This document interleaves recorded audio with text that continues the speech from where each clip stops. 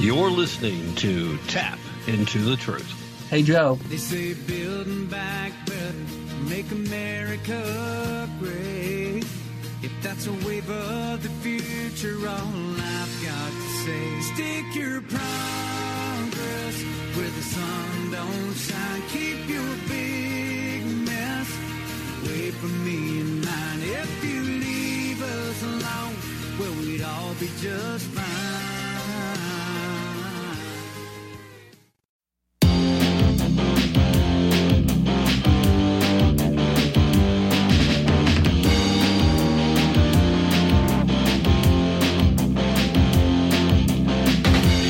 Is in a crucial stage. It's not because of foreign wars we wage. It's more to do with the colors blue and red. Too many laws and too much government. Can you tell me where the Constitution went? The Bill of Rights is just hanging by a thread. So many people trying to cross the border, and politicians build a new world order. Too many minds are convinced they should be led. I've gotta be free the way God made men, and I won't be ruled by the damn UN. Taking your right to self-defense. They say you're safer, but they don't make sense.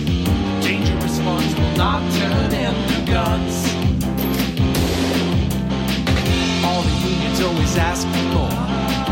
All we buy is made on foreign shores. Come a day when there'll be real hell to pay. I've gotta be free the way God made men, and I won't be ruled by the damn UN.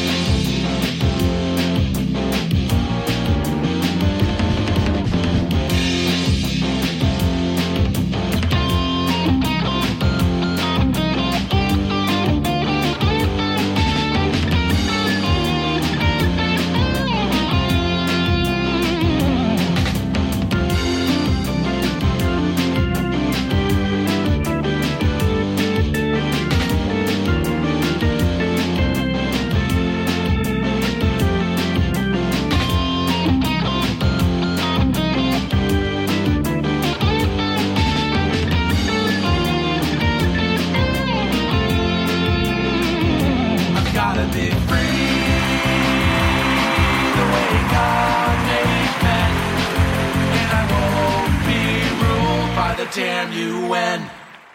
Hello and welcome to today's broadcast of Tap Into the Truth. Hope you're having a fantastic day wherever you are and whatever you may be doing, with all the usual caveats, of course. With you as always, I am your ever so humble and mostly peaceful host, Tim Tapp, coming to you from historic Roane County, Tennessee. Now, we are in fact doing the time-honored tradition of having the Sunday afternoon conversation with Ron Edwards, but something has happened that actually bears directly onto part of the conversation we had. And since a lot of you are going to be hearing this the next day, I need to give you that explanation. You see, breaking news as I was getting ready to finalize this broadcast, Democrats in the Senate have voted along party lines to pass the so-called Inflation Reduction Act. The bill was brought to a vote after an all-night floor session that began around 11:30 p.m. Eastern Time on Saturday night in a process that's known as Vote-a-Rama. Debates on amendments lasted all night and into Sunday afternoon when the bill was put up for a final vote somewhere around 3 p.m. Eastern. All 50 Democrats voted for the bill, while all 50 Republicans voted against it. Vice President Kamala Harris broke the tie. That means that the $740 billion legislation now heads to the House of Representatives, which is set to reconvene at the end of this week to vote on it. The largest portion of the bill is a $369 billion climate spending package. An analysis conducted by the Majority Leader Chuck Schumer's office claims that the spending will cut carbon emissions by 40% by the year 2030. The plan includes tax credits of $4,000 and $700 and $500 to buy used and new electric vehicles, but it doesn't allow the credits to be used on vehicles that have batteries with materials processed in China.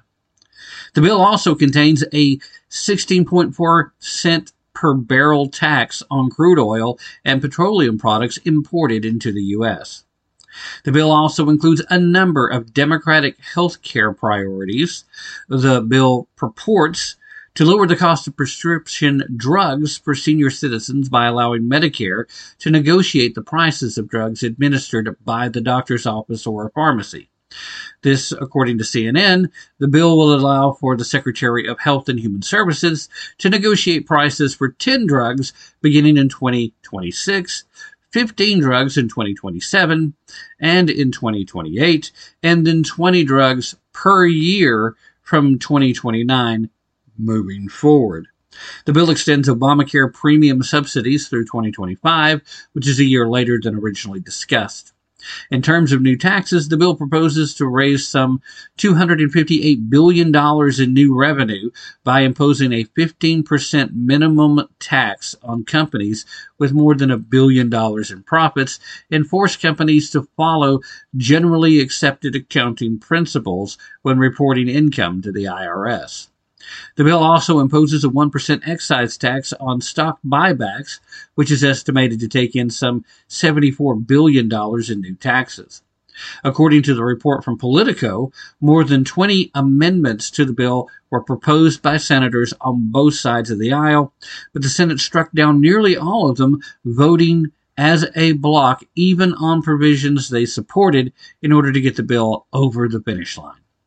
Republicans forced votes on several last-minute amendments on Sunday. First, they successfully cut out a portion of the bill that placed a $35 cap on insulin prices in private insurance markets.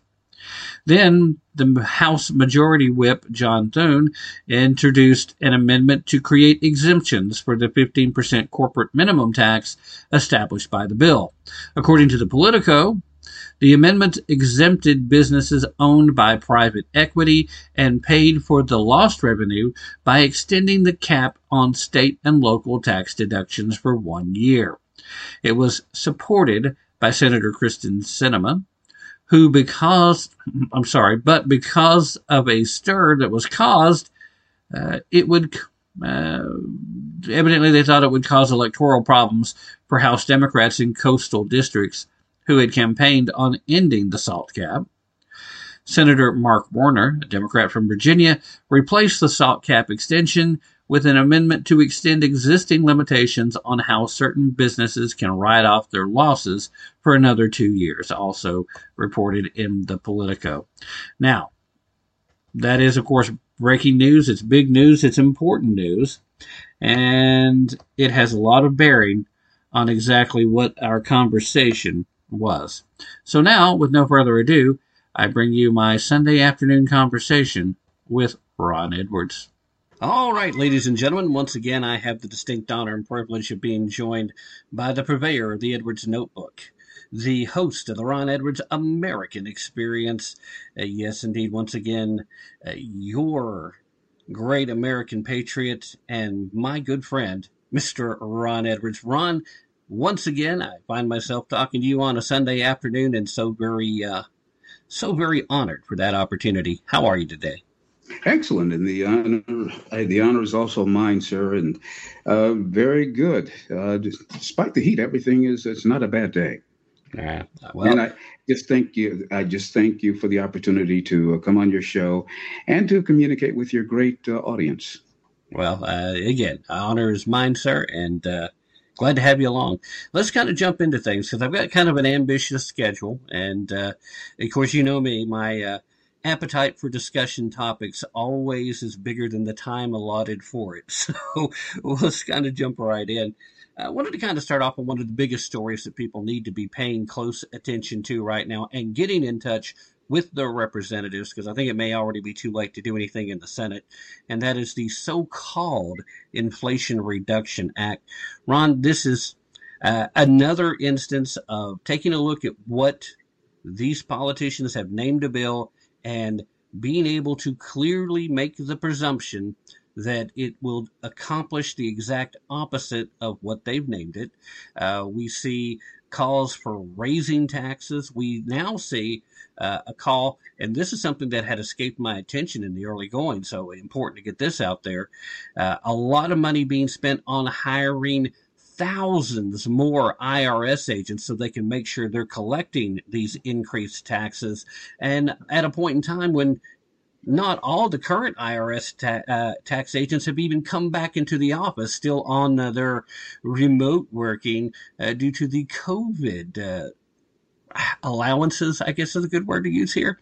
At this point, we see evidently they have come to some type of deal with Kristen Sinema.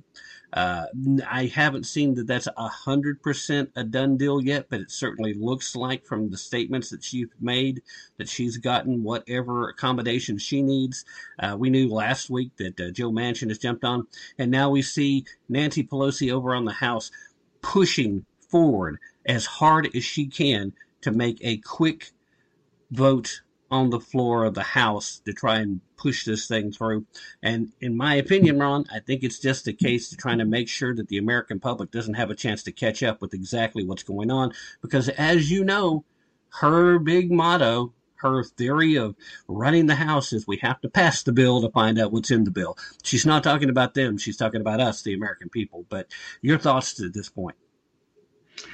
Well, sir, there's so many areas that all of this will impact our lives, not only economically, but concerning our own rights. The IRS hiring thousands of grab your money agents coming after folks. I wonder if they're going to be going after the individuals or the companies that are making money on the vaccine, and will the government tax itself for the money it makes on the vaccines, because they're co-owners in this vaccine business.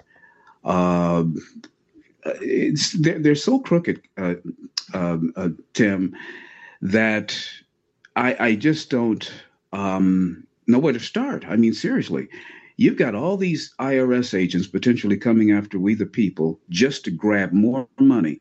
Now, the last time I checked, please correct me if I'm wrong, we have a government that collects more taxes than any other time in our history. Unfortunately, it doesn't matter how much. If they took all of our money, every penny that we make, and we just lived off of the air that we breathe, they would still outspend that. There has to be a way that we, the American people, coalesce and let the government abusers know that we're not going to take it anymore. We're going to stop the economy by not working. Because with what they are doing with this bill in itself, along with what has been happening in recent months under the Biden regime, has the potential to totally collapse our economy. This might be the straw that breaks the camel's back. And so we are facing this kind of a dilemma. So it's time for we the people to just back off and say, you know what? The hell with it then. And govern ourselves accordingly. It's been done once since you and I have been alive. We were very young men at the time during the Reagan regime. And when Lech Walesa led his nation, and the people did just that. I think it was for 21 days. They did not go to work. They sacrificed. They carpooled. They just worked together to feed their neighbors. And it was a wonderful and very successful event in history. And it collapsed the abuses that government was just reaming all over the people there of that nation. We're up against it, Tim. This is something we need to do. And this is not hyperbole. This is not exaggeration. This is not something nice to say or something that can be put off for next year or 3 or 4 years down the road. We are here.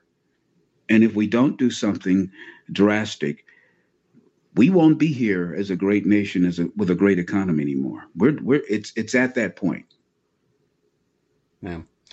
Yeah, and part of the problem is we have globalist influence in banking. We have leftist woke ideology controlling company boardrooms to the point that we see some companies like Mars Wrigley, the folks that make our Snicker bars out there giving big apologies to China because they had the gall to suggest during advertisements that were being run in South Korea and in some other Asian areas that, oh my, it might be possible that Taiwan's its own company, own country. I mean, and so with this type of woke mentality, where oh no, we have to appease the bad guys, we have to make sure we're kissing the backsides of all those who want to see the ruination and downfall of our great nation.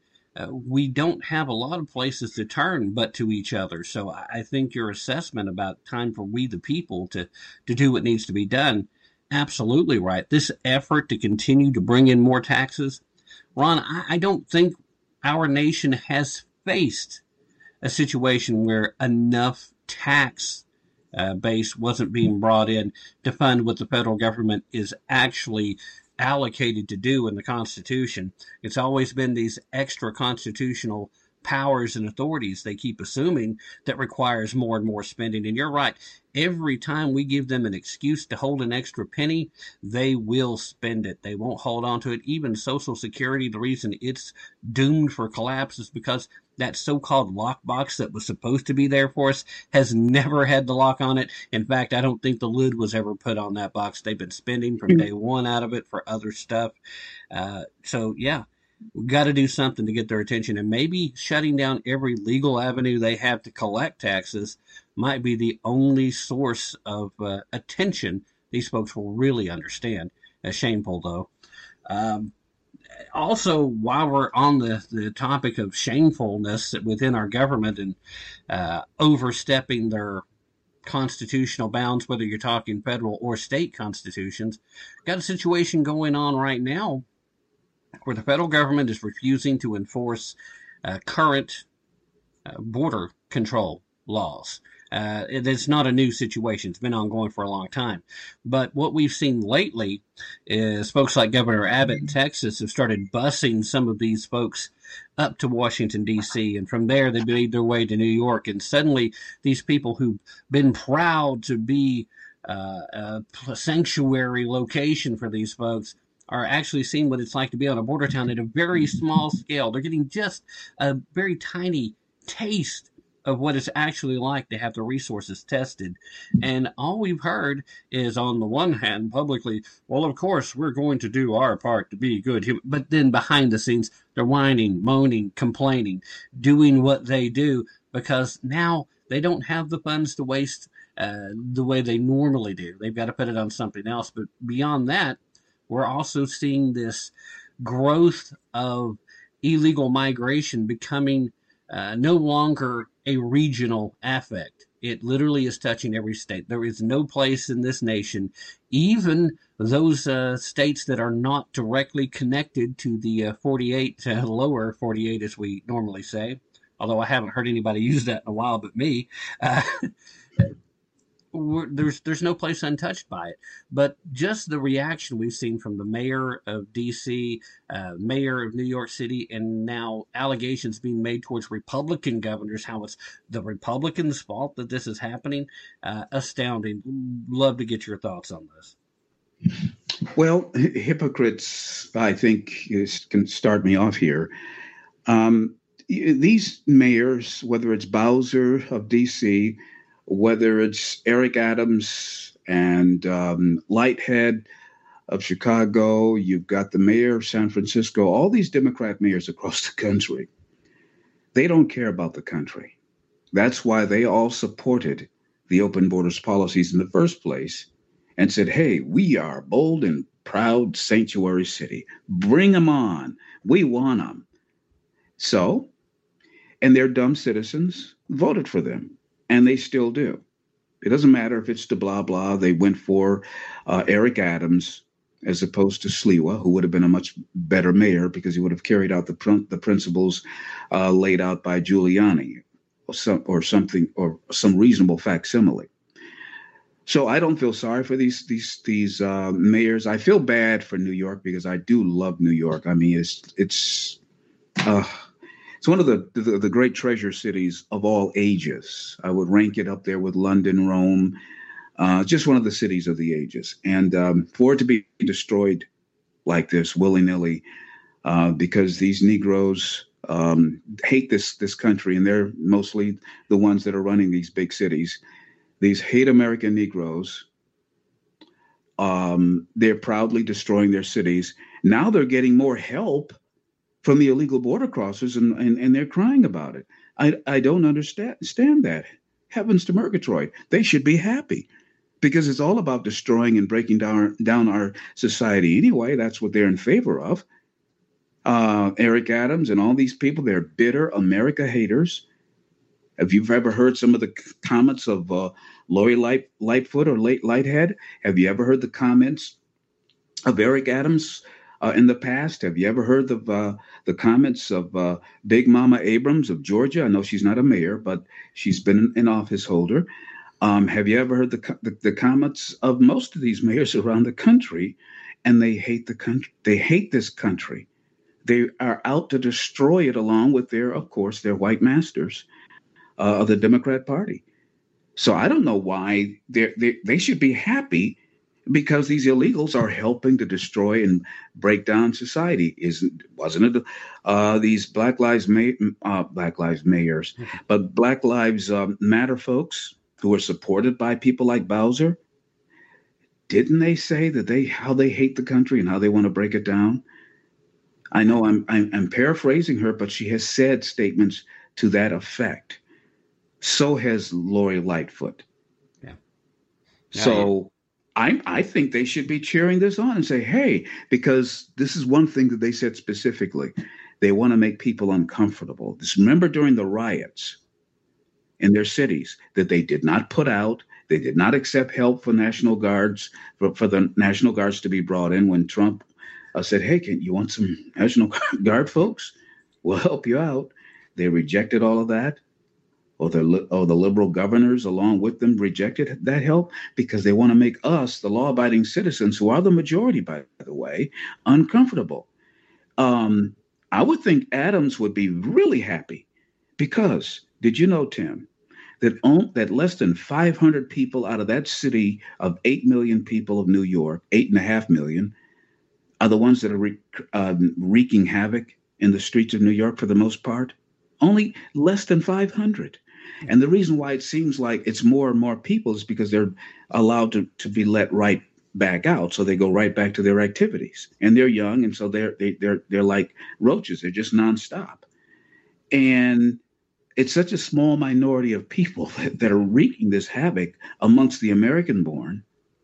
So I would think that they would be happy for more destructive help being ushered in by the Biden administration. They're all working together to destroy the country. So not only are hypocrites, they're stupid when they even have the advantage. I've got a couple of thoughts on that, though, Ron. Number one, I think, and this, of course, is me making certain assertions that can't be proven, but based on let's say, past experience with similar politicians and similar positions, I think a lot of this money that they're now no excuse but to use for its delegated purpose, which is helping the homeless, is actually money that they're accustomed to funneling to their friends and eventually makes its way back into their own pockets.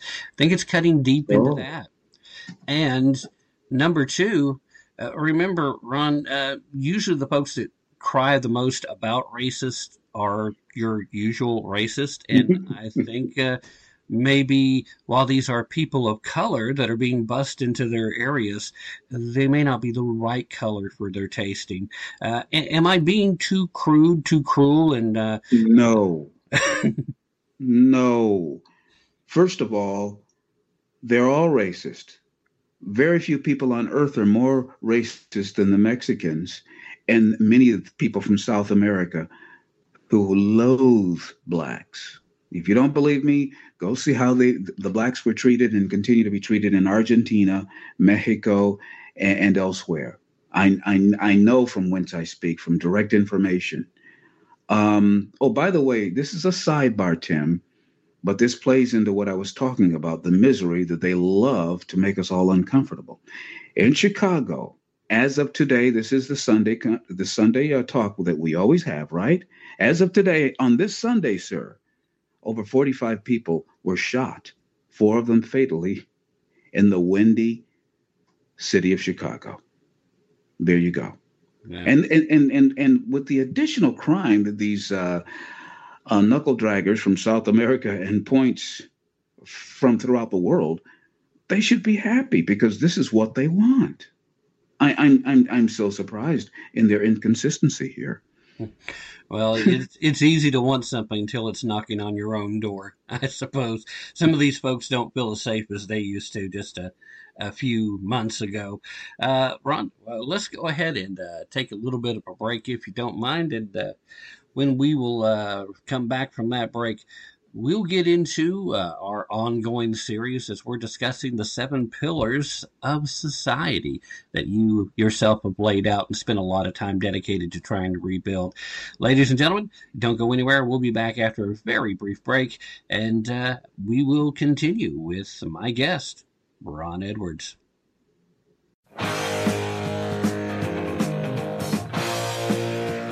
I'm Ron Edwards, host of the Edwards Notebook, and you're listening to Tim Tapp and Tap into the Truth.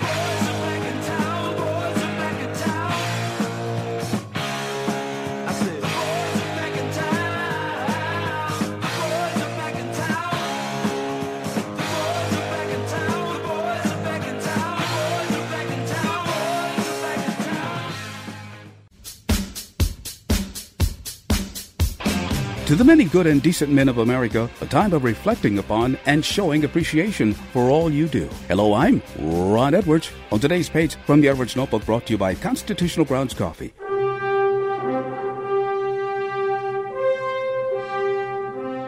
You often pay for a dinner that no one was grateful for. Sometimes you didn't know if you'd make it to payday. Thank you for trying your best to be a good man in society that often devalues men. Though you sometimes see your life passing by with your dreams still only in thoughts, you keep it together. For who in this society cares anyway? Most likely, you, the good men of America, will not hear, but I'm proud of you, even though those words of encouragement would help encourage you. You work long hours and leave all the day's frustration at the door in order to be there for your children. Because, like my own dearly departed dad, that's what dads do. Yes, the many good men of America shoulder the weight of the world for their families and, when needed, their country as well. To the many, too often unrecognized and underappreciated good men of America, I, Ron Edwards, salute you in appreciation.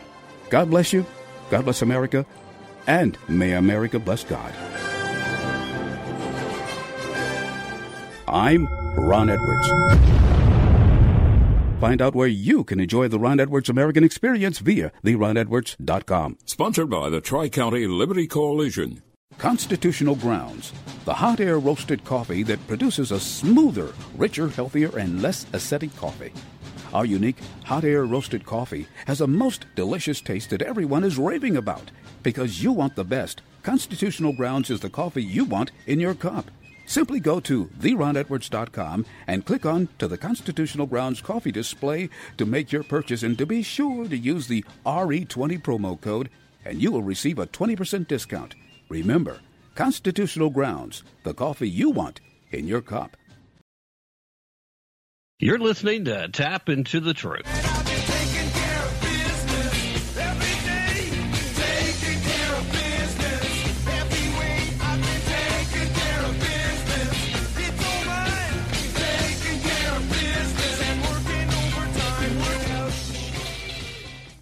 All right, ladies and gentlemen, thank you so very much for staying with me through that very brief break. Once again, I do have the honor of saying, hey guys, guess what?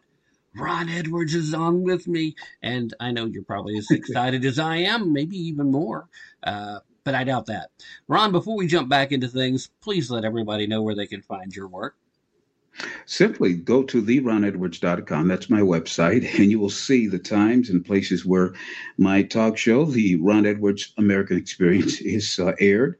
And of course, you can tune in on K-Star Talk Radio Monday through Friday at 3 p.m. Eastern, 12 p.m. Pacific. And we have a good time. Also, you'll see times and listings of where you can find the Edwards Notebook.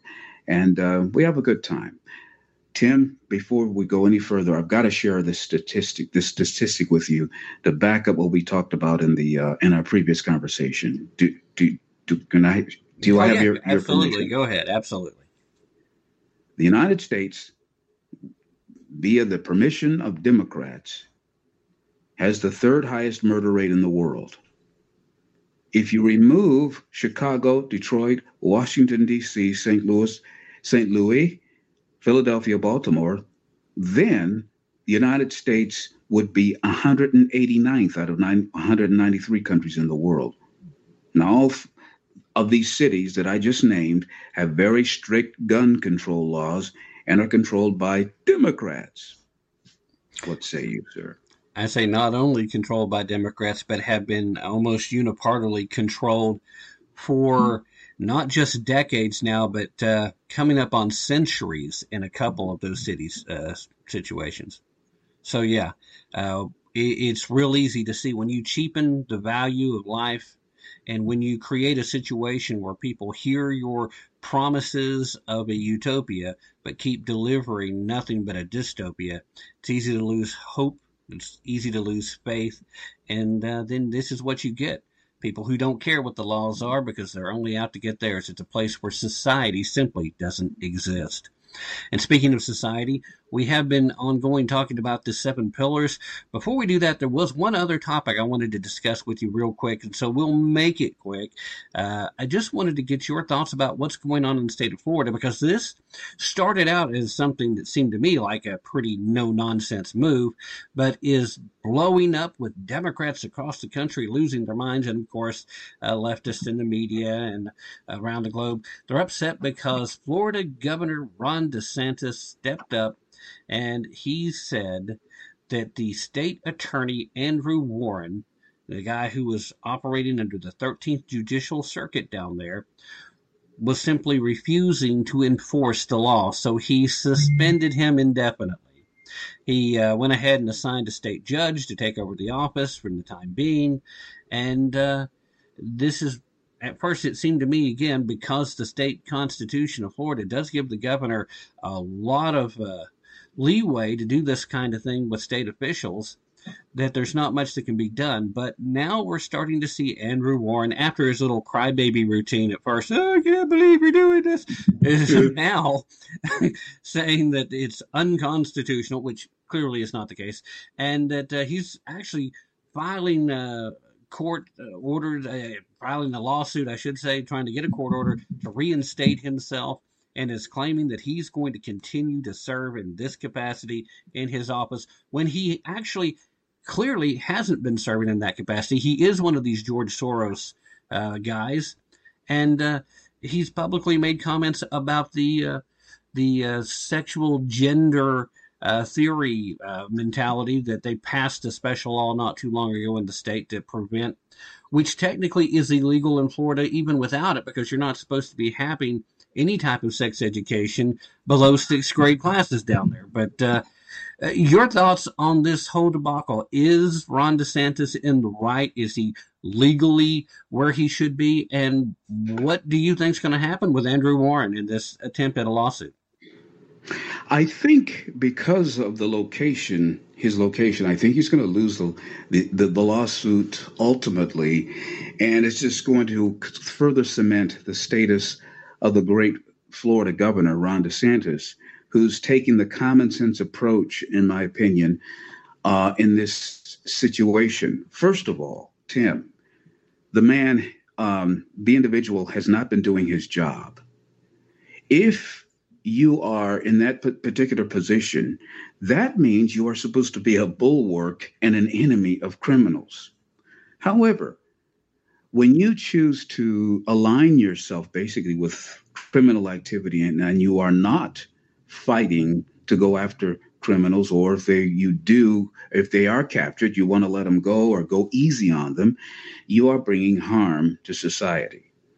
Now, Governor DeSantis is one of the few governors to do what I think should be done all over this country, where you have these individuals who are in office, and they're supposed to serve at the pleasure of the governor and the people, especially the people.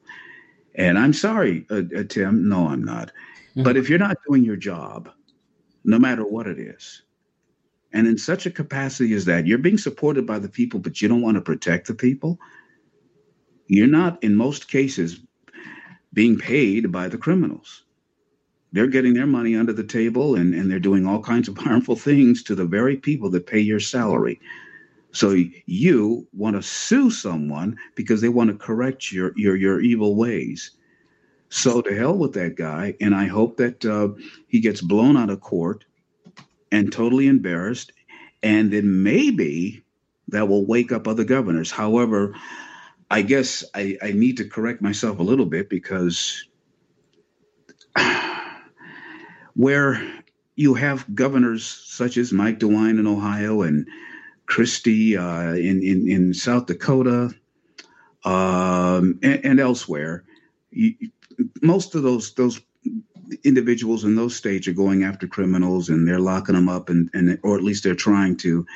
And for the most part, you have individuals who are releasing folks from jail or going easy on them through the judicial system. They are in Democrat-ruled states, so it's like it's I don't know. And in Florida, you just had a rare situation where you had an individual who happened to be acting like he was in the state of New York or something. And he stepped on the toes of Ron DeSantis, and Ron kicked back. And you can't do that. I'm sorry, Tim, if you are supposed to be a part of law enforcement, if you are supposed to be working to help law enforcement protect the people, and all you do is say, oh, you're a criminal? Yeah, let's go easy on you. If that's all you're doing, basically, you need to be fired. Yeah, not suspended. Not suspended. He should be fired. If you work in a job, I work a job too. And if we don't do our jobs, guess what, Tim? We get fired. They do donate a cardboard box. Right. Put your stuff in it, and then if you got no better options, maybe you can use it to stay dry with later. The thing here, though, Ron, is they use the terminology indefinitely suspended. I think that's out of necessity based on how the state constitutions run. There's no doubt Ron DeSantis does not intend on this man being able to return to his position, because he's made it too clear he has no intention of actually upholding the responsibilities of the office he held. But not every state has a constitutional allotment that gives the governor this level of authority. Yeah. And I think we'll probably see folks like George Soros start, as he's already made his announcement that he fully intends to continue to support these types of attorney generals and state attorneys wherever he can. I think we're going to see him put more of that money in states where the governors can't interfere as much. This is an effort to further tear down our society, which makes that a great jumping off point to discuss today's pillar of society, just so happens to be government. We talk about it all the time, but could you, in a very layman's method, give the definition of why government is one of those 7 pillars that society needs to stand?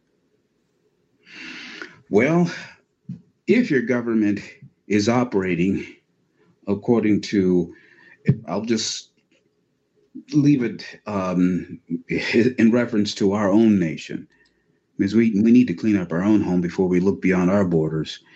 The government is supposed to be an entity that not only protects our nation from enemies from beyond our borders, but also from harmful individuals and organizations from within our borders. Our government is biblically mandated to be a sword to put fear in the hearts of those who seek to do wrong. Our government is supposed to mint the money that's under Congress. We're supposed to have a fair judiciary that is supposed to not make laws, but to interpret the law. You have the legislative branch, and you have the executive branch, and each has a unique and specific duty. Unfortunately, in recent years, you've had spillover. You've had the Supreme Court acting like it's a legislative branch at some times. You've had the legislature acting like it's the executive, and back and forth. The executive acting like it should make new laws at the expense of we the people. And so basically the government is supposed to be protection against evil and bring forth an atmosphere of security. And under that security, we're supposed to be totally free, not free to do anything, but free to do the right thing. We're supposed to have liberty. We're supposed to have our liberties protected, which come from God, not inhibited. And unfortunately, Tim, government has become so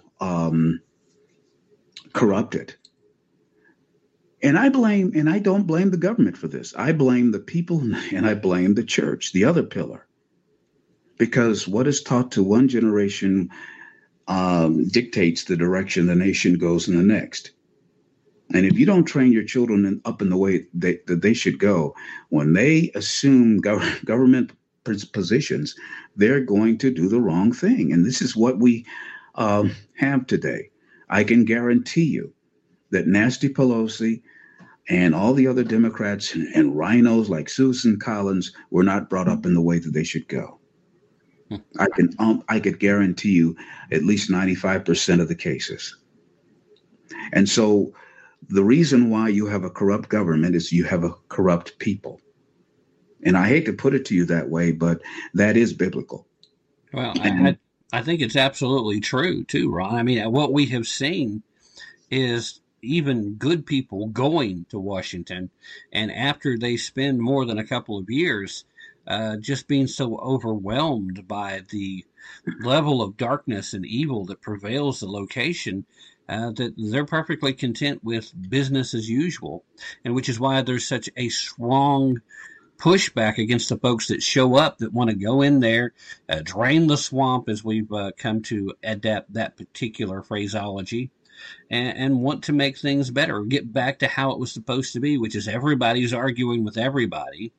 The American people have grown tired with the ineffectiveness of getting things done, when in truth, we had an adversarial system set up intentionally to act as its own roadblocks, to prevent us from having knee-jerk reactions, and to prevent the government from being able to steamroll over the American people before they even knew what happened, like what we're currently seeing with the so-called Inflation Reduction Act.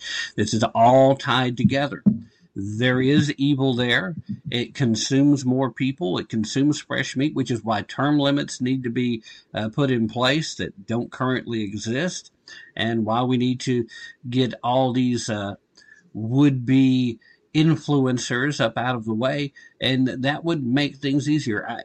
I would love to see a return to the gentlemen farmers that were the primary members of the House of Representatives, because then you have people that have more reason to show up out of a sense of duty and responsibility, and then get out to get back home to start running their businesses, running their homes, return to their lives as they plan to do it.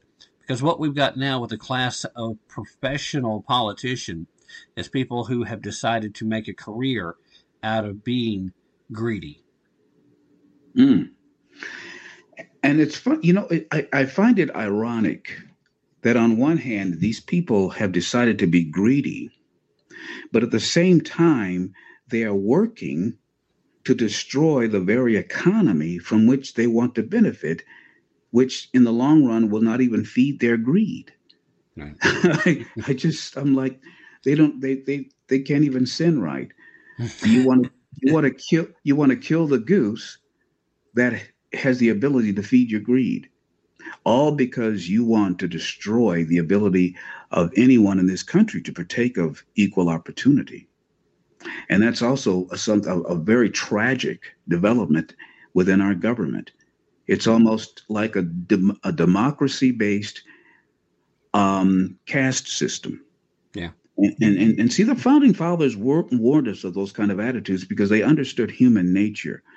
Until the United States was developed, that's basically what operated around the world. Some form of caste system. Even in the great nation of England, if you were born at a certain station in life, you were not allowed to rise above it. You could succeed within that realm, and you might even develop a certain amount of wealth, but you were in that particular realm. You had a cleaning business. If you were born on that level, and so on and so on. But here in America, you could, start out at McDonald's and end up as president or a senator or end up a new inventor of something brand newer in society or whatever. But they're trying to destroy all of that. Yeah. Yeah, it is odd. And I think it probably comes with some of the teachings from Marxism where they get this mistaken idea that there's a certain amount of wealth that exists and that as long as you can position yourself in one of those spots of power and authority, that you'll be part of the proletariat, you'll be part of the bourgeois class, you'll be too important, too far up to be affected by all the negativity. When we hear from the Economic World Forum that we'll own nothing and we'll love it, they don't think that applies to them because they think they're going to be the ones that end up owning everything. And a lot of them really don't understand the concept that they, in fact, are among the useful idiots. That's also a phrasing that comes directly from the teachings of Marxism. They know that they're using large numbers of people. Organizations like Black Lives Matter Incorporated, that is anything but preserving black lives in the country, are really designed at tearing down the republic, at tearing down the nuclear family, at destroying true ties within the black community, and they have said so on their website, and some of it still hasn't been taken down. You see that with Democratic office holders, and I'm sad to say you see that with some of the Republican office holders. Just because you got an R stuck at the end of your name doesn't make you a good person, doesn't make you a hero of the republic. And that's why we need some of these other things that I was discussing earlier, a return to the idea of having states' rights be mandated, to have the Senate go back to being the House of the states and leave the House of Representatives the House of the people. Get back to having the idea that it is local government that has more power over your daily life than federal government. The constitutional restrictions. When the government is operating the way it's supposed to, our system was designed with God-inspired genius. And unfortunately, our government over time has morphed into exactly what the forefathers warned us about. I have a prediction to make.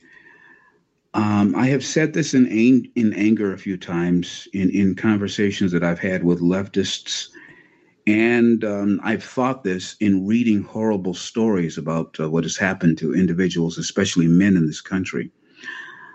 I'm afraid, Tim, that you're going to see an outbreak of Sharia law in the United States of America. Now, a fact, a scientific fact, it goes like this: for every action, there's an equal and opposite reaction. Right. And I'll never forget. Before I give you an example, I never forget. Years ago, this Muslim told me. He says, "You men in America, you have a great country, I admit, but you're giving it away. You're letting your women rule over you, and it's going to get worse and worse and worse. And now you have stupid men working with the women to depose you men. out of your rightful place. And I told him, I said, well, sir, you're true. I said, I just hope we don't get to the point like your nation where women have no rights and they're so abused that we can restore a true balance, a righteous balance in this country. But you are correct about what is happening in our country. And so today you have situations in court where, and there's a lot of them, black and white men, where a guy can get married and all of a sudden, out of nowhere, the wife can just turn on him and lie and tell the court, well, he's no good. He's a bad guy. And I want him out of the house. But he's got to continue to keep up the same amount of bill paying and everything that he's been doing. And she can be a total lie. And even in some states like Kansas, it's not about who's right, but like in the Middle East, who puts in their complaint first. And in learning about these situations, and it's going on in places like Kansas, this isn't New York, city or something like these liberal bastions, but in red states like Kansas. And it is becoming more and more common. And what's going to happen is just a prediction that one day you're going to have a very angry backlash among men. And it could be very violent. You're going to have people flaring up in their homes and killing people in great numbers. You're going to start multiplying the abuse cases because men are just going to feel like, you know what? I'm trapped. I have no way. I'm hated because I'm a man, and government again is not doing its duty to get to the bottom of things and set things right in a just manner. And so that is another divisionary tactic, of course. George Soros loves this kind of stuff, and this stuff is funded partially by him. And I got a question to ask you, Tim. Mm-hmm. Why do you think, I have my own opinion, but I'd like to ask you, sir, why do you think, or you may know, why George Soros is given carte blanche, and a few other billionaires, free carte blanche to just ruin our country and affect elections and do whatever the hell they want to do, affect what goes on in our police departments, la-di-da-di-da, all the way around without any kind of repercussions. I think, before you answer, my opinion is that George Soros is as dangerous as a terrorist running down the street with a bomb or running through a group of people in an automobile who should be stopped in the right manner, if you know what I mean. I think he's that dangerous. What say you? I say you're slightly wrong, because he is so much more dangerous than that terrorist, because that terrorist can be stopped that easily. Ultimately, this is a guy who's managed to build a great deal of wealth. He did so under the blessings of the Nazi Party in Germany, despite the fact that he was born of Jewish descent. And, of course, just by having this conversation, you and I are going to be called anti-Semitic when nothing could be further from the truth, because this guy is among some of the most anti-Semitic people on the planet. Mm-hmm. To be born a Jew doesn't mean that you are a true member of the tribe, if you will. Trying to find some reasonable diplomatic way of putting it that doesn't sound anti-Semitic in itself. Well, just ask people if they want to call you anti-Semitic for bringing it up in the way that you are. Just ask them to look and see what in history what George Soros was doing concerning the Jewish people when he was 14 years old. Yeah, I mean, he was part of the brigade. He was there with the brown shirts, and he was wearing the jackboots. He was part of the group. And, of course, the excuse has always been, well, that's what people had to do to survive. But he has admitted he enjoyed it. And he has since then admitted that it's fun for him to destroy a country's economy and to see the fall of nations. That to him, it's a game. He said these things in his own words, and he has basically put himself up and said that I have proven that through my wealth, I can be as powerful or more so than God. This guy is an instrument of evil, and his influence comes through the amount of cash that he puts in the hands of a lot of people who basically have their souls for sale.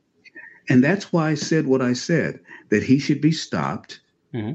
Like they would stop a terrorist who's running through a group of a bunch of people in a vehicle. He should be stopped. I mean, permanently stopped. And I would like to. I have looked. I've done research, and I cannot, based upon our laws, cannot understand why it is as if he's given permission to go against our laws and fund our destruction. That's what I don't understand. Maybe I'm missing something in the legal edicts that I've read about in our laws, and maybe I'm missing something that's right under my nose and I just can't figure it out. I'm too thick or something. Why is a man allowed to do what I see as illegal activity with his money, and he's not even born here? Why he has that almost as if he has permission. Do what you want to do because you have a lot of money, even though that goes against our laws. Excuse me? Yeah, it's absolutely not right, but I'm afraid that's exactly the reason why he's allowed to. All the people that would be in a position to stop him are either bought off or they're put in a position where their hands are tied. If you're a local DA and you want to bring up charges, you got to convince your boss to move forward or they'll put the kibosh on it. That's why we saw some of these Soros-funded DAs in different parts of the country that had open revolt in their offices. Places like San Francisco, where every attorney working there is a leftist, saw this to be an absolute affront to our law and our civilization. So even they stood up against it as best they could. But it is unfortunately a case where just certain people in certain positions have been bought off, plain and simple. Human corruption. We need clandestine activities, and if you don't know what I mean, folks, study the history of Queen Elizabeth and Sir Walter Raleigh and that gang, and which saved at least a pathway towards liberty, which was fully spawned in America. And you'll understand what I mean. And I think we need some clandestine activities in the United States today to clean this mess up. Yeah. Unfortunately, when the righteous are no longer righteous, sometimes things do have to be taken into your hands. Not that we're openly promoting that per se, just a warning for those who might be listening that others certainly may be willing to take steps. Just take that for whatever it's worth. In the meanwhile, Ron, that's going to have to be it for today. As always, sir, thank you so very much for joining me. Always great to have those conversations with you, and look forward to our next get-together, sir. Godspeed. Thank you. It's an honor, and Godspeed to you and your audience. And I thank you for the invite, and it is an honor, and God bless you, sir. All right, thank you. Ladies and gentlemen, as always, the purveyor of the Edwards Notebook, the host of the Ron Edwards American Experience. Check him out over at theronedwards.com. Of course, Mr. Ron Edwards. This is Tim Tapp. Let's go, Brandon. Hey. Let's go, Brandon. Hey. Let's go. Let's go. Hey. Let's go, Brandon. Let's go, Brandon. You know what they say, ho? Let's go, Brandon.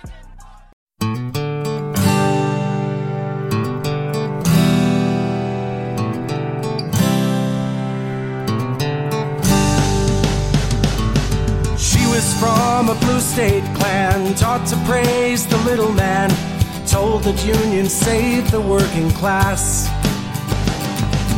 He was raised a red state son, to love the flag and own a gun, warned about the greed within the mass. They met beneath the moonlit sky, a college party drunk and high, and when they had degrees they said their vows. He couldn't say when, he Couldn't say how, couldn't say why. She was different in his eyes.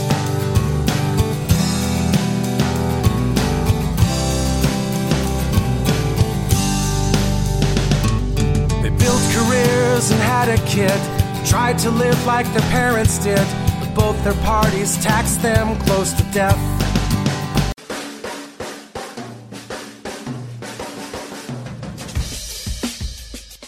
You're listening to Tap Into the Truth.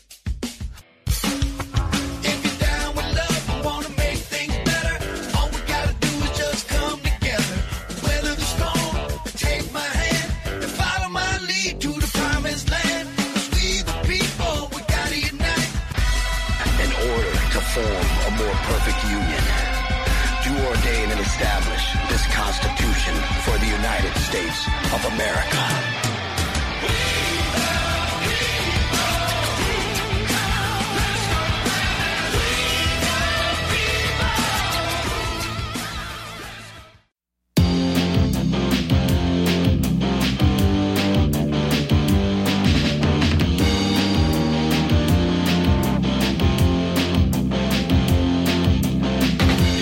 Is in a crucial stage. It's not because of foreign wars we wage. It's more to do with the colors blue and red. Too many laws and too much government.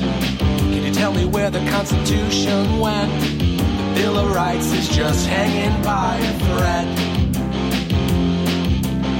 So many people trying to cross the border, and politicians build a new world order. Too many minds are convinced they should be led. I've gotta be free the way God made men, and I won't be ruled by the damn UN. Taking your right to self-defense. They say you're safer, but they don't make sense. Dangerous ones will not turn into guns. All the unions always ask for more. All we buy is made on foreign shores. Come a day when there'll be real hell to pay. I've gotta be free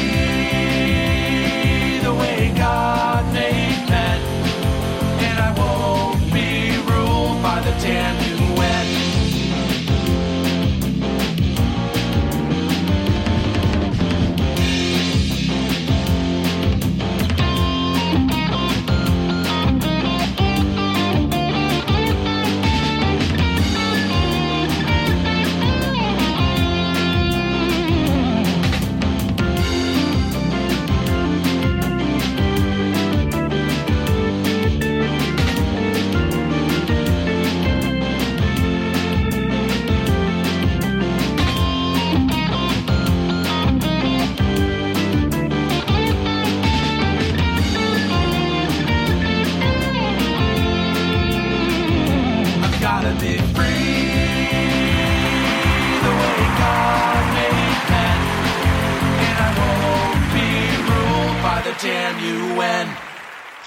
Hello and welcome to today's broadcast of Tap Into the Truth.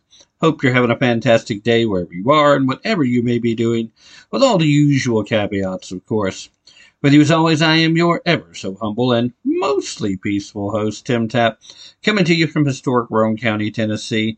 And for those of you that are listening to the rebroadcast on terrestrial radio, it would be important for you to know and understand that this is indeed hour number 2 of a live broadcast that happened on Sunday, August the 7th, 2022. Yesterday that the Senate passed the so-called misnamed Inflation Reduction Bill, clearly designed to do the exact opposite. Although, they seem to want to convince you otherwise, which is why Nancy Pelosi is going full blast, trying to bring everybody back to vote on the House version of the same bill by the end of this upcoming week. So you have less than a week to call up every member of the House that represents you and let them know that you, as part of the American people, you've had enough of their wild, drunken spending spree and you want something to change.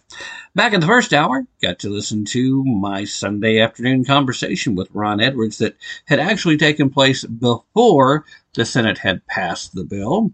And so we had a conversation where literally that bill was one of the very first topics we talked about, but it had not managed to motor its way through just yet. So with that being said, if you did miss the first hour, like if you happen to be listening on terrestrial radio, for example, if you missed yesterday's broadcast, then you did miss that first hour. I'd highly recommend you come check out the podcast to give a listen to what Ron and I had to say. In the meanwhile, there are other things to talk about, and I certainly want to discuss the kudos that I want to offer up to both Matt Walsh over at the Daily Wire and Libs of TikTok for essentially trying to stop an illegal plot to move hormones into the hands of those for which it has not been prescribed to. All right, so the Daily Wire host, Matt Walsh, called out a transgender activist for announcing a potentially illegal plan to send hormone replacement therapy drugs to gender-confused people in red states.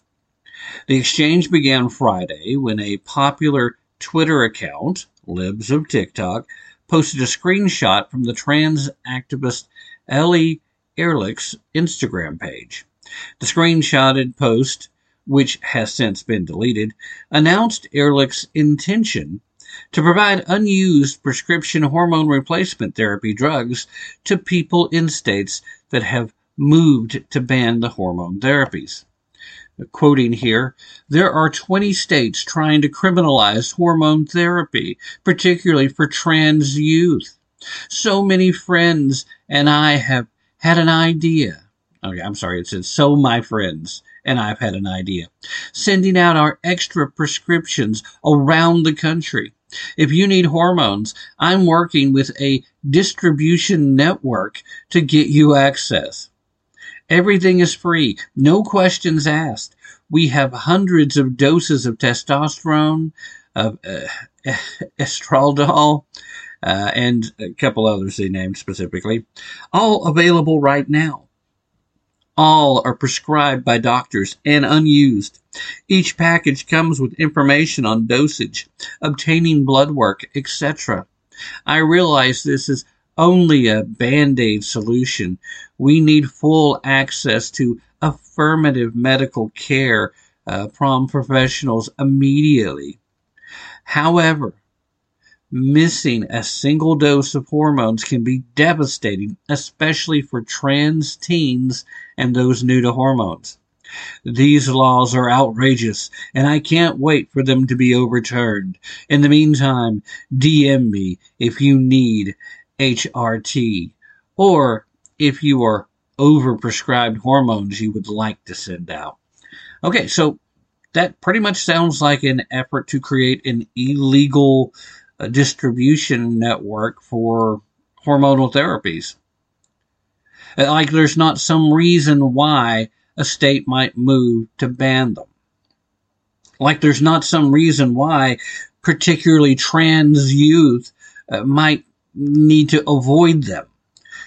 There is still ongoing research, but as we continue to see more and more research being conducted and completed, it would appear that the long-term effects of hormone replacement therapy, particularly on prepubescent teens, is not quite as ambiguous as we've been told it is. It's not as simple as just taking them, and then if you decide you want to go into puberty because you changed your mind or you've gotten past the gender dysphoria, whatever it may be, then suddenly, boom, you can just stop taking it and bang, bang, bang, you're right back on the regular puberty train. Turns out that just doesn't seem to be the case. Irreparable damage can be done, and each individual will have a different reaction. So there's lots of preteens that don't need to be going anywhere near it. This idea that somehow gender affirmation is the proper treatment for gender dysphoria is misguided at best. Now, there are undoubtedly a good number of individuals who think that they're just being supportive of their friends or supportive of their family members when they try to go all in with the surgical mutilations and the chemical castrations, but that's not really what's happening here. It's one thing to be supportive, and it's another thing entirely to placate a delusion that's going to harm them, especially one that, given the nature of gender dysphoria, most people that suffer from it tend to outgrow it. Typically, the awkwardness that comes from your normal puberty trials and tribulations come to an end once you complete puberty and decide for yourself what your sexual identity is. And I'm sorry, would-be cool parents out there, 6 and 7-year-olds, they don't know their sexual identity. There's no way that they can demonstrate to you or communicate to you what that's going to be. They look to you for cues on how to behave moving forward. Your influence is the primary one. Stop letting society be a major influence on them, and stop letting society be a major influence on you. You have a child who has a biological identity. Affirm that until they get old enough to go through puberty and decide maybe that's not something that fits. Anything that happens before puberty has completed is not a definitive answer. Period. End of discussion. Trying to make this stuff free, trying to do this, just unbelievable. At any rate, Libs of TikTok shared the screenshot in a thread on Twitter, tagging the FBI and the DEA. Ehrlich then deleted the post Friday afternoon. At least that's what Libs of TikTok immediately said. Walsh also called out Ehrlich on Twitter, saying, "Wow, at Ellie Ehrlich is sending drugs to children across the country without prescriptions, parental consent, or any legal authority whatsoever? This is a crime on several different levels," and Matt is correct with that assessment. Continuing to quote more that Matt added to this, "This is a blatant federal crime and should be reported to both state and federal authorities."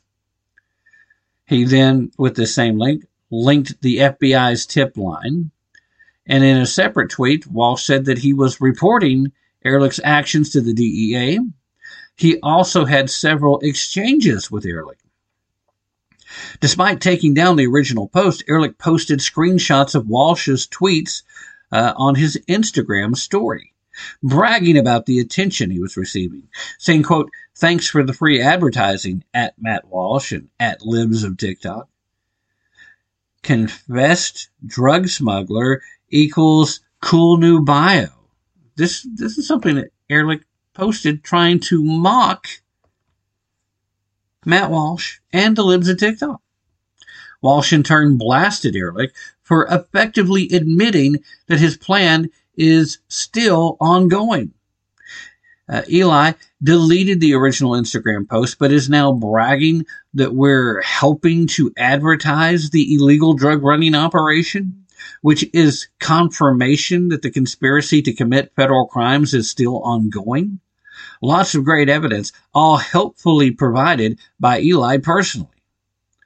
Walsh then said on Twitter Saturday that he intends to keep pursuing the issue with law enforcement, saying, quote, "By the way, I'm not going to let this go. I've decided to make it my personal mission to ensure that this scumbag faces consequences for the crimes that have been confessed. We will be personally following up with law enforcement next week, as well as UC Santa Cruz. Members," again, this is still Matt Walsh saying, "members of protected classes may have grown accustomed to never being held accountable for anything, but I'm going to do what I can to make sure that this one, at least, faces the music." Now, a lot of you may say, "Tim, why are we having this conversation? Why are we talking about Matt Walsh online again?" Well, because first of all, this conversation was allowed to exist on Twitter. This is, again, the second time in a couple of weeks that Matt Walsh has been standing up and making noise when it comes to trying to protect children. Children that are being put at risk by the agenda.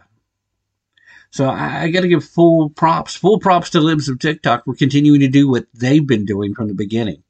And it's important to remind you, if you're not familiar with this, that they're not making stuff up. They're not creating clickbait. They're not looking for the wildest, craziest things. They're just going over to TikTok. They're going to Twitter. They're going to other leftist-dominated social media platforms, and they're holding up a mirror. They're taking out what these people are doing when they think that they're in their own little protective bubble, when they think that they're here in their comfort zone, when they're inside their own echo chamber where nobody ever challenges them, nobody ever calls them out. They only ever get attaboys and pats on the back and good job, way to stand up for the movement, way to stand up, way to be a great ally for the LGBTQ plus blah, blah, blah, blah, whatever they've added to it. And it's just insane. And it's why they go so nuts when we see somebody like Libs of TikTok take this demonstration of what they're doing and put it out in a format on another social media platform where people can see what they're doing when they think nobody's watching. Only they know people are watching. It's just the people that are watching are all just like them. It's like, hey, give me my affirmation. Give me my likes and shares. Give me my whatever retweets or whatever it is on the specific platform, because they all call it something different, right? They all try to stand out and be a little different by doing the exact same thing. So we see this over and over again, but here's the real crime going on here, besides this effort to try and lure people in to join a conspiracy. Gender dysphoria is a real thing. Gender dysphoria, for lack of better terminology, still qualifies as a mental disorder. Now, there are going to be people that immediately say, oh, you're such a transphobe, that are going to immediately try to downplay my sensitivity levels. They're going to say I'm a hater just for using that terminology. But that is an accurate description. Gender dysphoria is a real thing, and it is, in fact, a mental disorder. Gender dysphoria is something that often accompanies mid to late puberty and can linger a bit after. But in the worst cases of gender dysphoria, it is still often gone. It takes care of itself by the early to mid-20s at the latest. So this is something that should be allowed to run its course. Now, I have enough actual compassion for the people that suffer from gender dysphoria to be honest about it, to be truthful about it. I'm going to say to you, just like I'm going to say to all the men having sex with men groups out there, that there's a reason why you guys are going to need to be concerned about monkeypox and why the rest of our country isn't going to have to be that concerned. Even the Biden administration's got one of their chief medical folks, one of their COVID czars, sitting up there and saying, well, monkeypox really isn't something most Americans need to worry about. But they won't tell you why. And the reason why is because it's primarily being spread amongst male-to-male sexual contact. Now, there are some exemptions, some exceptions. Clearly, yes, that's true. And so you should take some reasonable precautions. But at the end of the day, that's the biggest threat for the spread of monkeypox. And if you're not going to be honest to people and call them out for it, then there's no reason to even bring it up. And you certainly can't pretend like you actually care. Because guess what? If you don't care enough to be honest with folks, then you don't care. Period. End of discussion.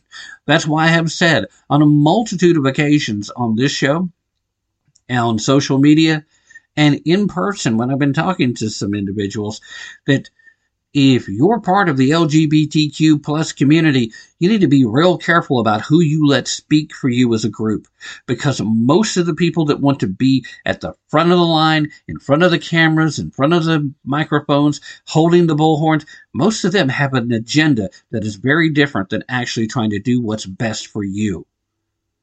That should be pretty easy to see. In fact, with conversations I've had with people that I know personally that fall into that community, most of them don't want any of the loud BS that tends to go around and go along with. They just want to be left alone and be allowed to live their life the way they want. And that is something that most conservatives are willing to honor.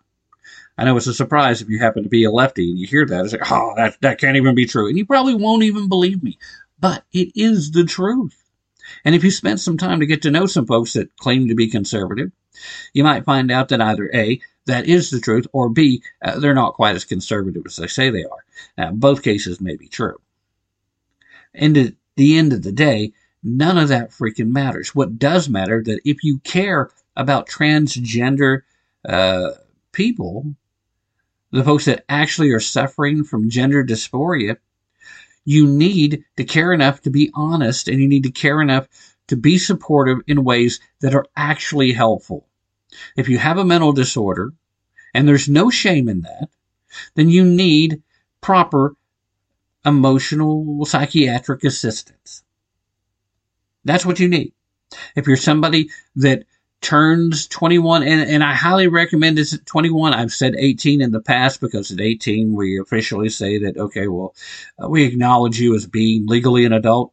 But maybe at least 21 should be a better point to make this acknowledgement, because again, gender dysphoria has been known to linger into the 22 to 24-year-old stage and still dissipate on its own. So maybe 21 would be better as a minimum. But you get to that age and you decide that you do want the surgical mutilations, that you do want the chemical castrations, you do think that that's the path you ought to take, then you do you. But make sure that you're doing this after you've had proper emotional support, proper psychiatric assistance, after you've had an opportunity to let yourself go through puberty and see how things are going for you in your life. Because if you don't do that, then you're risking making the same mistake that so many others have made. There's such a high amount of transitional regret that there's an entire industry now set up to try and reverse some of this stuff. And some of this stuff is totally, completely irreversible, especially if you start dropping the hormone replacement stuff on kids who haven't finished puberty yet, especially the ones that hadn't even started puberty. This is criminal, even though there's not necessarily a law against it. It's an abomination for somebody to try to make money off of this. So, again, if you're a physician out here and you're writing prescriptions for this kind of thing for kids, then you're a monster. You're certainly not taking your Hippocratic oath very seriously, because you are doing harm. And if you've looked at the long-term statistics, you know that to be the truth. And if you're only going along to get along because the rest of the industry is doing it, grow a freaking backbone and do your job. I don't know how else to make this clear, but again, thank God for Libs of TikTok standing up and continuing to do what they do, not backing down to the woke crowd. And also thank God for Matt Walsh standing up and doing what he's doing, because he's refusing to back down, still asking the question, what is a woman? Even though I'm pretty sure he can define what a woman is, it's important to demonstrate that the folks on the left have allowed the reality that surrounds them to become so diluted in their own minds that they are no longer capable. It's not that they're not willing. Some of them are simply no longer capable of defining simple biological truths. And none of this is intended, nor does it in any way diminish someone that actually suffers with the gender dysphoria. It's just that when you look at this group of folks that fall into this category, and you follow long-term the extremely ridiculously high level of suicides that occur amongst this group, there doesn't really seem to be much of a difference. It doesn't seem to reduce, if anything, possibly even higher rates of suicide among those that do try to go through in a full physiological transition from one outward appearance of gender to the other. Now, this still may very well be the answer for a very small number of people that finds them feeling like it was the right thing to do 10 years after they've done it, that no longer has a desire to end their own existence. But the problem is it's a very small number. And that's what makes it wrong at every possible level to try to push these type of behaviors, because it's not a treatment. It's not treating an ailment, because the ailment is not a physical one. When you look at these surgical mutilations and these chemical castrations, it's not helpful to them. These children need to go through puberty. They need to go through it all the way, and then they need to have time to adjust to the changes in their body, because what pubescent teenager isn't awkward? What pubescent teenager isn't going through struggles trying to get a handle on the changes that are happening in their body, trying to get control over the hormonal urges and rushes? It's absurd to pretend like you're not inflicting harm on these people by trying to prevent them from going through puberty. You are doing harm. Doctors, please stop. Totally different situation once they reach adulthood. Once they have gone through puberty, once they recognize what they want to do, that is a completely different scenario. Now, they still might be wrong. They still might pay a long-term price, but once they're an adult, they've got the right to make the choice.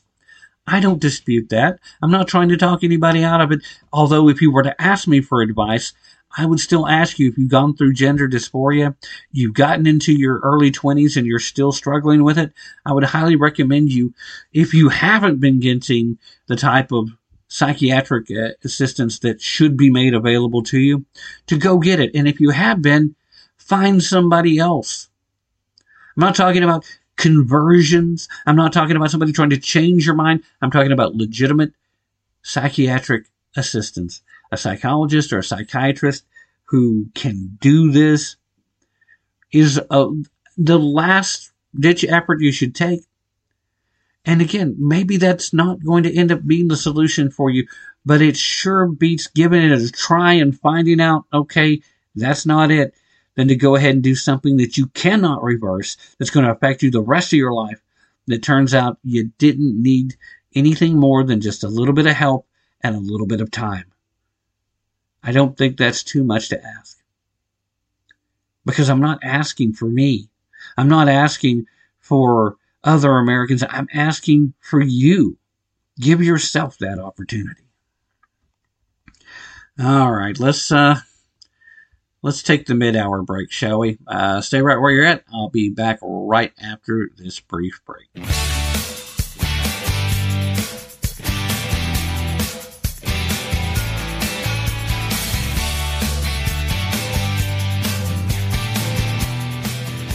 You're listening to Tap Into the Truth. It's all been done. It's all been done.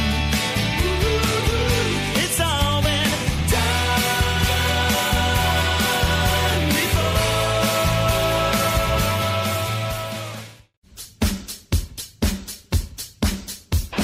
American parents will soon be sending their children off to government school. Why? I don't know. Hello, I'm Ron Edwards. On today's page from the Edwards Notebook, brought to you by Constitutional Grounds Coffee. As parents once again send their children to government school for indoctrination, your children will be bringing home a school-informed consent form. Please read that form carefully because many such forms say, quote, I authorize the health staff to administer medical services, immunizations, and therapeutic procedures to my child as deemed necessary. If you are a parent, be sure to draw a line through the immunizations, then initial and date it where that lined out word is, and make a photocopy of that form before you, the parent, not your child, should return that form to school. Whether the document contains the word immunizations or not, you should handwrite on the form, I do not authorize anyone to give my child so-called immunizations. Then initial and date that. In addition, do not, and I repeat, do not send the signed form with your child. Take it yourself after you make a photocopy for your records. Anyone who gives your child an immunization without your written consent, that is assault and battery. You've been warned. I'm Ron Edwards. Find out where you can enjoy the Ron Edwards American Experience via theronedwards.com. Sponsored by the Tri-County Liberty Coalition. Look, these aren't, we always talk about these children. They're not someone else's children. They're our children. I do not view abortion as a choice and a right. I think it's always a tragedy, and I think that it should be rare and safe. And I think we should be focusing on how to limit the number of abortions. We hold these truths to be self-evident. All men and women created by go. You know the thing. We have the ability to see what can be, unburdened by what has been, and then to make the possible actually happen. Constitutional Grounds, the hot air roasted coffee that produces a smoother, richer, healthier, and less acidic coffee. Our unique hot air roasted coffee has a most delicious taste that everyone is raving about. Because you want the best, Constitutional Grounds is the coffee you want in your cup. Simply go to theronedwards.com and click on to the Constitutional Grounds coffee display to make your purchase, and to be sure to use the RE20 promo code and you will receive a 20% discount. Remember, Constitutional Grounds, the coffee you want in your cup.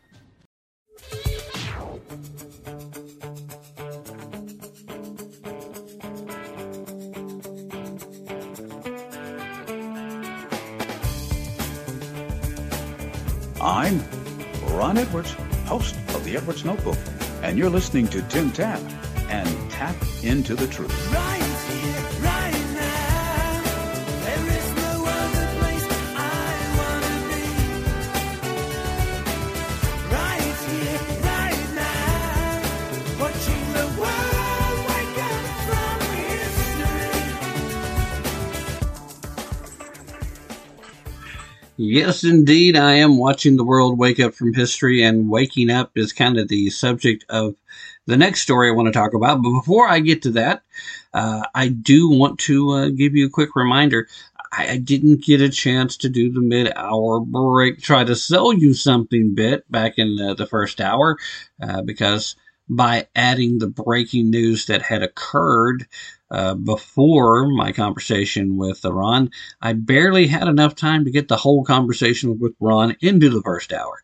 So, first and foremost, if you're really going to enjoy all the blessings of individual liberty, you have to have individual responsibility. And part of being responsible is being self-sufficient, being self-reliant. And nobody's been helping you to be self-reliant longer than My Patriot Supply. I'm going to ask you to use the link that I'm putting in the show description, or to come visit me at tappintothetruth.com. That's TAPP, into the truth, all one word, .com. And once you're on the homepage, scroll down past recent guests, and then click on one of the banners for My Patriot Supply. By doing either one of those, they'll know that I sent you. And that way, not only do you get to better prepare in the event of disasters and emergencies, but you also get to help to support the show. And something else that might come in pretty handy in the event that things get a little crazy out there is having a cooler that is going to be able to provide for you something more than just a day or two of cold. We're talking 10-day ice at half the price of the other comparable quality brands. We're talking about Blue Coolers. Again, link in the show description, or come visit me at tapintothetruth.com. Either one works, but this is something that may come in very handy for you. Now, there are other really good coolers out there. There are a couple of brands now besides just, that Himalayan Sasquatch brand. A couple other brands now are doing the same type of molding, and they're providing a product that is similar in quality, but nobody's beating the price. Nobody's giving you the same high quality at that price, period. Blue Coolers is still your best bet. And let me ask you to go visit using the links I'm providing so that, again, they know that I sent you. Now, we were talking about folks waking up. This is one of those good stories, or at least it's headed in the right direction. We'll see how it ends up playing out, because there is still time, and there seems to be some cowardice in play as well. Let me digress. First and foremost, it warms my heart to see positive news coming from California, because we know for a long time California's been dominated by leftists, even though there's a lot of good conservative folks out there. The city council in one of Orange County, California's towns will consider a resolution in the coming weeks that would ban abortions and make the community a sanctuary for life. The San Clemente City Councilman Steve Knobloch, he drafted and proposed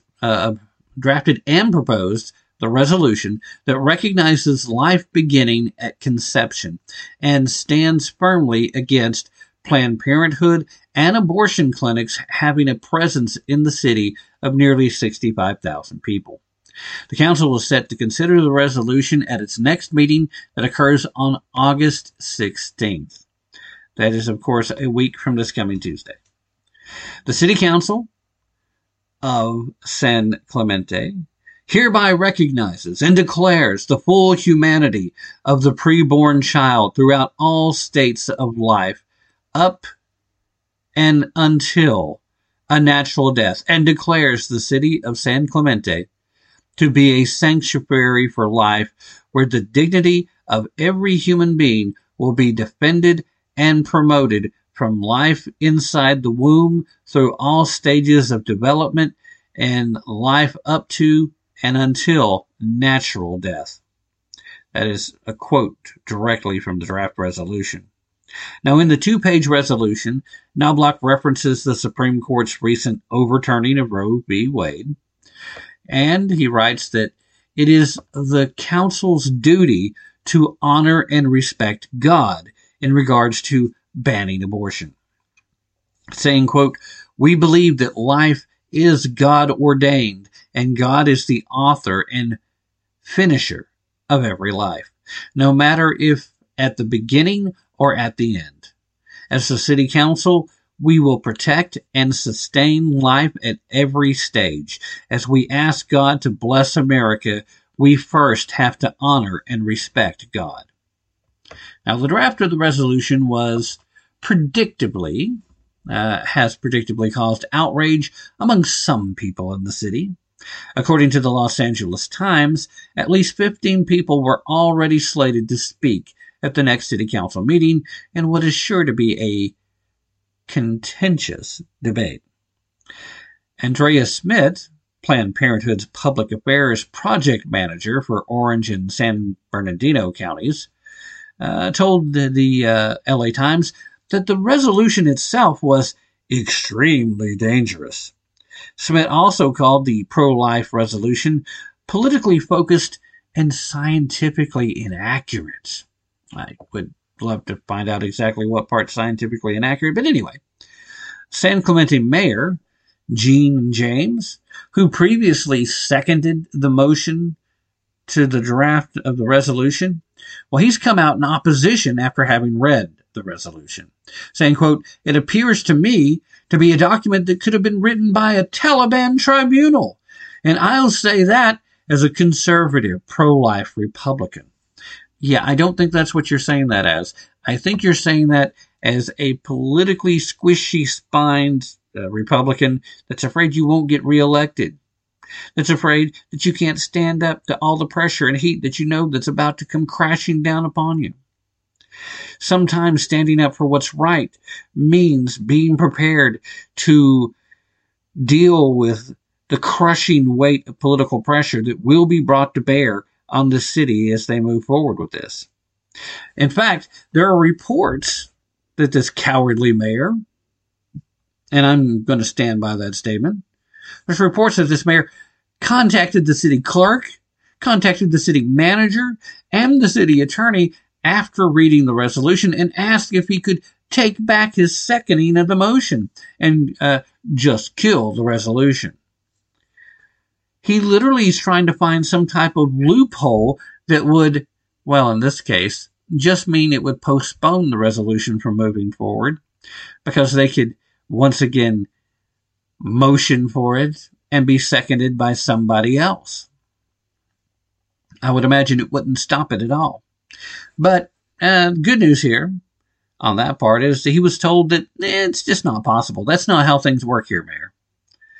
As for the resolution's author, this stands as an opportunity to raise awareness to the reality of abortion. Saying, quote, there probably isn't a family in America that hasn't been impacted by abortion. Now, Block also said that the resolution will get people thinking about what society has been doing for 50 years. More to the point, what society has been pretending is legal and allowable. What society's been pretending is constitutionally a guaranteed right. Now, there are a few things in this story that really kind of stick in my craw. Number one, the effort by the Planned Parenthood folks to say that it's scientifically inaccurate. Well, this goes back to their efforts to try and convince you, the American people, that until you reach a certain level of development, you're not actually a human life. Again, I would ask exactly what the heck you think it is. I mean, it's not like if it's allowed to continue to develop, there's even a chance that it's going to turn into a snow leopard. It's not going to turn into a baby seal. It's not going to turn into an Apache attack helicopter. It's not going to become a set of Hot Wheels. It is a pre-born baby human. So life has begun. When you take a living cell and merge it with another living cell and it begins the process of dividing and becoming a new life, then it actually is already alive. It has become a separate life, which is where the my body, my choice argument is such a lame argument for abortion, because it's not just your body anymore. It was your body when you were making the choices about the actions you took in order to become, or what you should have done, to prevent the pregnancy if you're not ready to have a child. You have every right to control your body to that point, but it's no longer just your body after that. Now, I haven't had a chance to see the entire resolution, and I'm looking for a copy of that because I would like to see if there is still, within this time frame, a exemption for rape and incest, because clearly there is no place on the planet where life with a mother is not an exemption. That would even be true in this case. But beyond that, the rest of the state of California is going to be a bastion for murdering preborn baby humans. So it's not like it's that big of a deal to drive out of town to go get an abortion if you're really still that headstrong and set on murdering that poor child that hasn't had an opportunity yet. I have said multiple times that I have kind of mixed feelings on the whole rape and incest thing, because while I can see the harm that would do to the mother, I also have this really strong aversion to adopting the sins of the father mentality, which is exactly what's happening if you're going to murder this preborn child because of an action taken by the biological father. So it's a conundrum for me. And in those cases, I say you need to make up your own mind. That's where you're going to have to answer for it. But if this comes down to solely a matter of convenience, if this comes down to nothing more than an effort to make sure that you have just one more form of contraception rather than being a responsible individual, then it is so clearly wrong. It's not just immoral, it is murder. You are murdering a new living being. Period. This safe, legal, and rare argument that won the day, that won the hearts and minds of so many Americans 50 years ago, would still resonate with the majority of Americans, for better or for worse, right or wrong, it still would.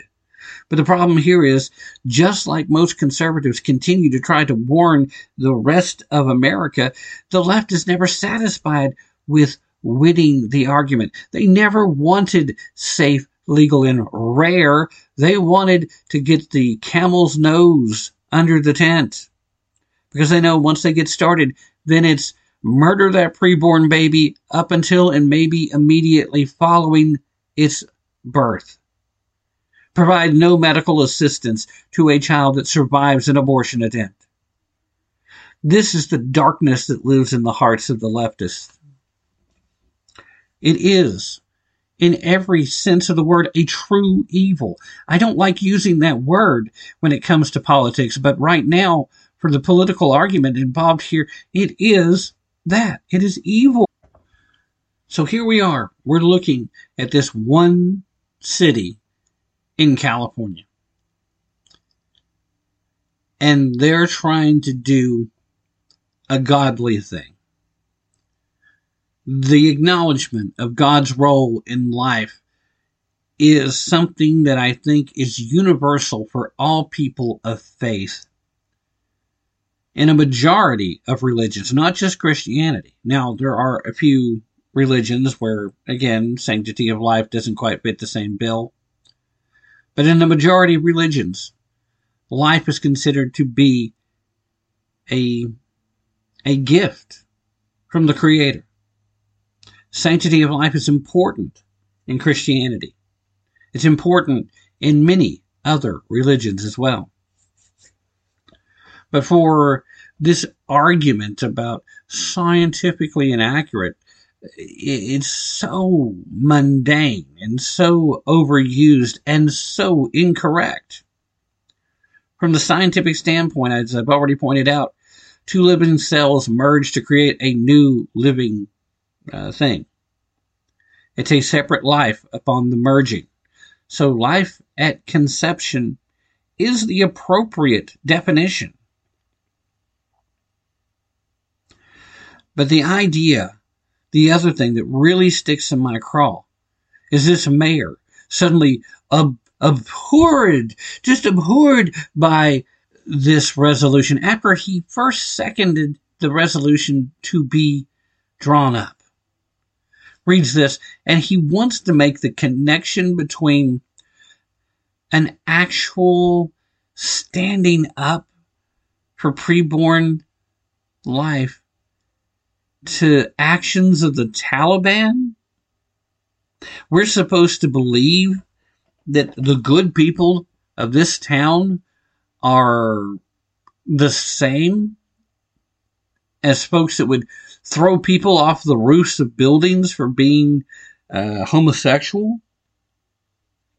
That they're the same as someone that would throw acid in the face of a woman for refusing to wear a hijab.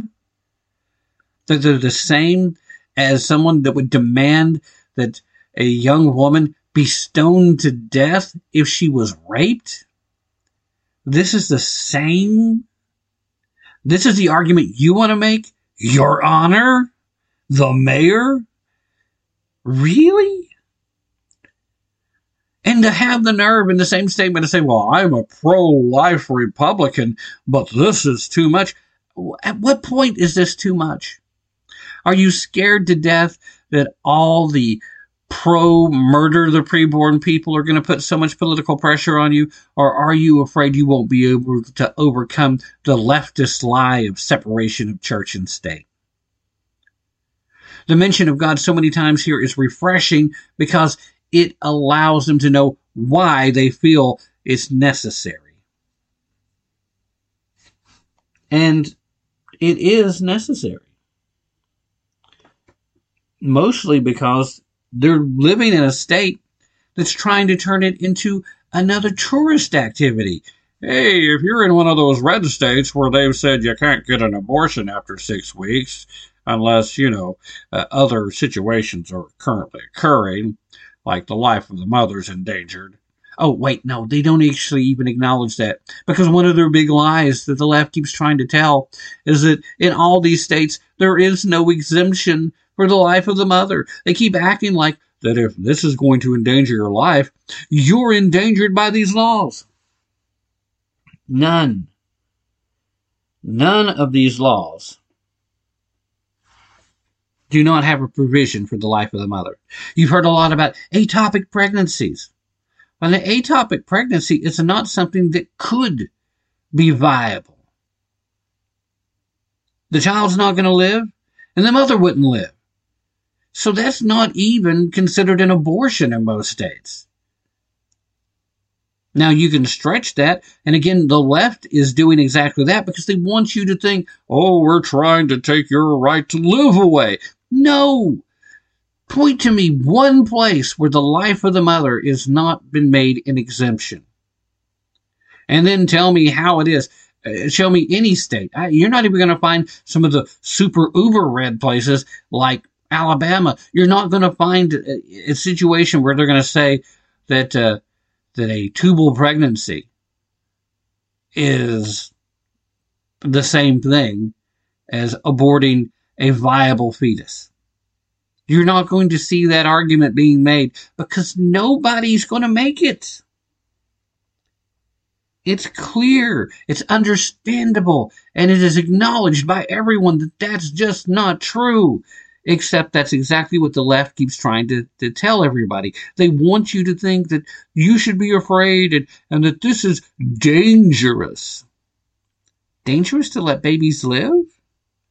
Dangerous to tell females of age that are biologically capable of procreating that they should take steps to avoid pregnancy if they aren't ready, if they aren't prepared to be a mother? Again, the exemptions for incest and rape are in most states. Just about every place that's looking to further crack down and restrict on abortion has those exemptions included. And if you're only talking about one city, what is the undue burden of going out of town, really? I mean, in a state like California, you ain't going to have to drive very far. Now, I would love for that to change. I would love for this country to come back to its senses when it comes to murdering preborn babies. I don't think that's going to happen anytime soon. But the fact that there's a city in California that has enough conservatives that have been elected and enough Christians, whether they're conservative or not, but actually believe in the sanctity of life, that they have a responsibility to take that step. That's the kind of reason to give us hope that it can continue. Now, while I do applaud referencing God so frequently in this resolution, I do fear that as soon as legal challenges start arising, providing that this actually passes in, again, who knows if it will. You've still, at this point in time, got nearly 2 weeks of the left doing everything it can to try to bully and persuade and beat down every member of the city council to try to prevent them from supporting this resolution. It may come down to the author of the resolution being the only one that votes for it. It's entirely possible. Although it wouldn't have been drafted, I don't believe, if only one person on the council supported it. I don't think he would have gotten to the point where this would have been written and that it would have been scheduled to be brought before the council. But you may see so many people run away from it, mostly because they're afraid it'll be overturned quickly once the lawsuit starts. That it'll be too expensive to try to defend and to try to appeal and take to the next level, and eventually get to the federal level. And there's a really good argument here that it should never be taken to the federal level, because it's going to be the state of California trying to enforce its laws when it comes to the city. So what do you do in this situation?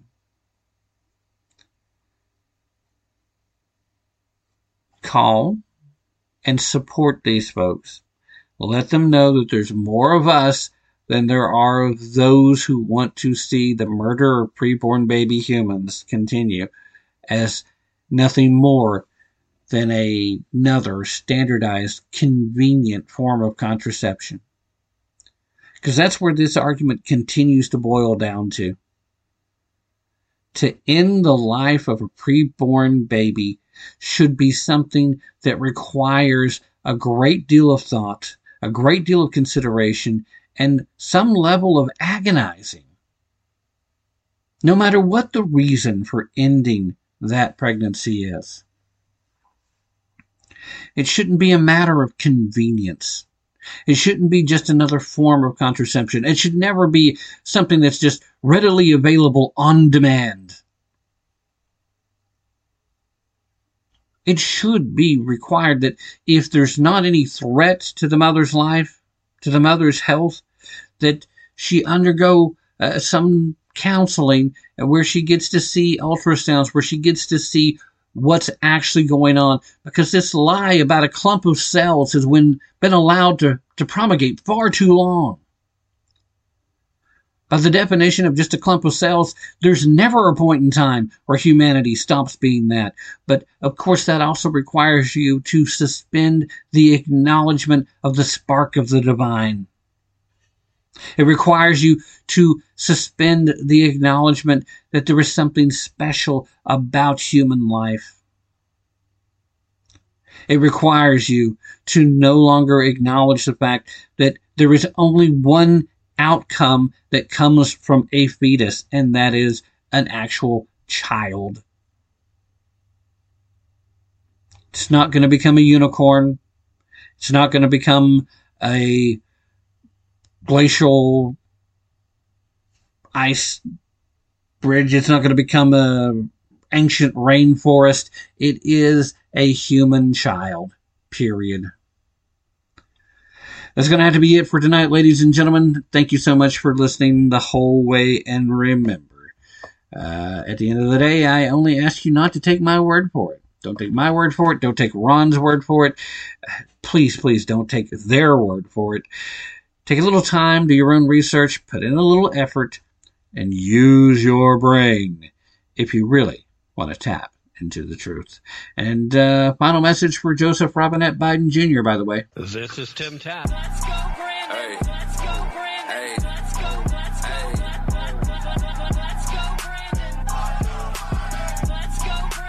You know what they say,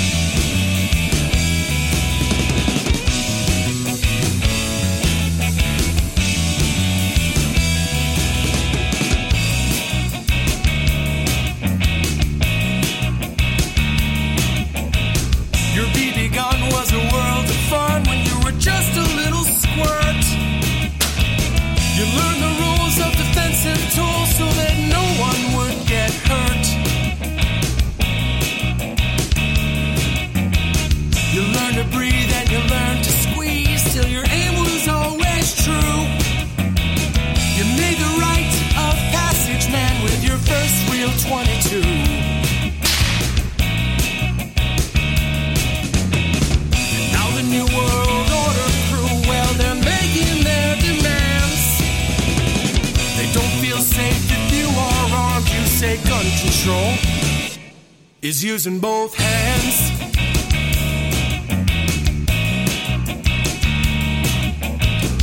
Founders knew the Second Amendment was the final one to keep, to hold our other rights intact so we never become sheep. Stalin, Hitler, Mao, Amin, and Pol Pot, they told us things that you never forgot. You teach the lessons to your daughters and sons, to fear the government that fears your guns. Now the New World Order crew, well, they're making their demands. They don't feel safe if you are armed. You say gun control is using both hands.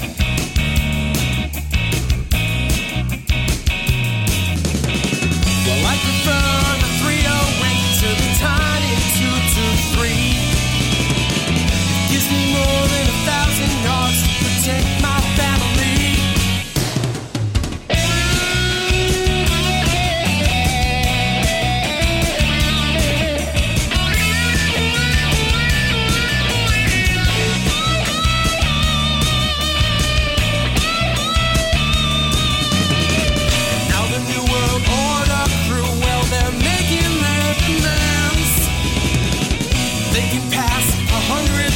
But we still won't give a damn. All our enemies, they know the deal. If they try to take this land, they have no chance if we keep saying gun control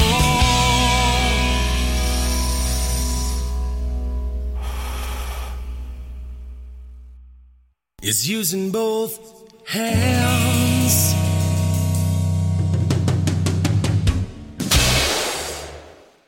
Hello, it is Ryan, and I was on a flight the other day playing one of my favorite social spin slot games on ChumbaCasino.com. I looked over the person sitting next to me, and you know what they were doing? They were also playing Chumba Casino. Coincidence? I think not. Everybody's loving having fun with it. Chumba Casino is home to hundreds of casino-style games that you can play for free anytime, anywhere, even at 30,000 feet. So sign up now at ChumbaCasino.com to claim your free welcome bonus. That's ChumbaCasino.com and live the Chumba life. No purchase necessary. VGW. Void where prohibited by law. See terms and conditions. 18+.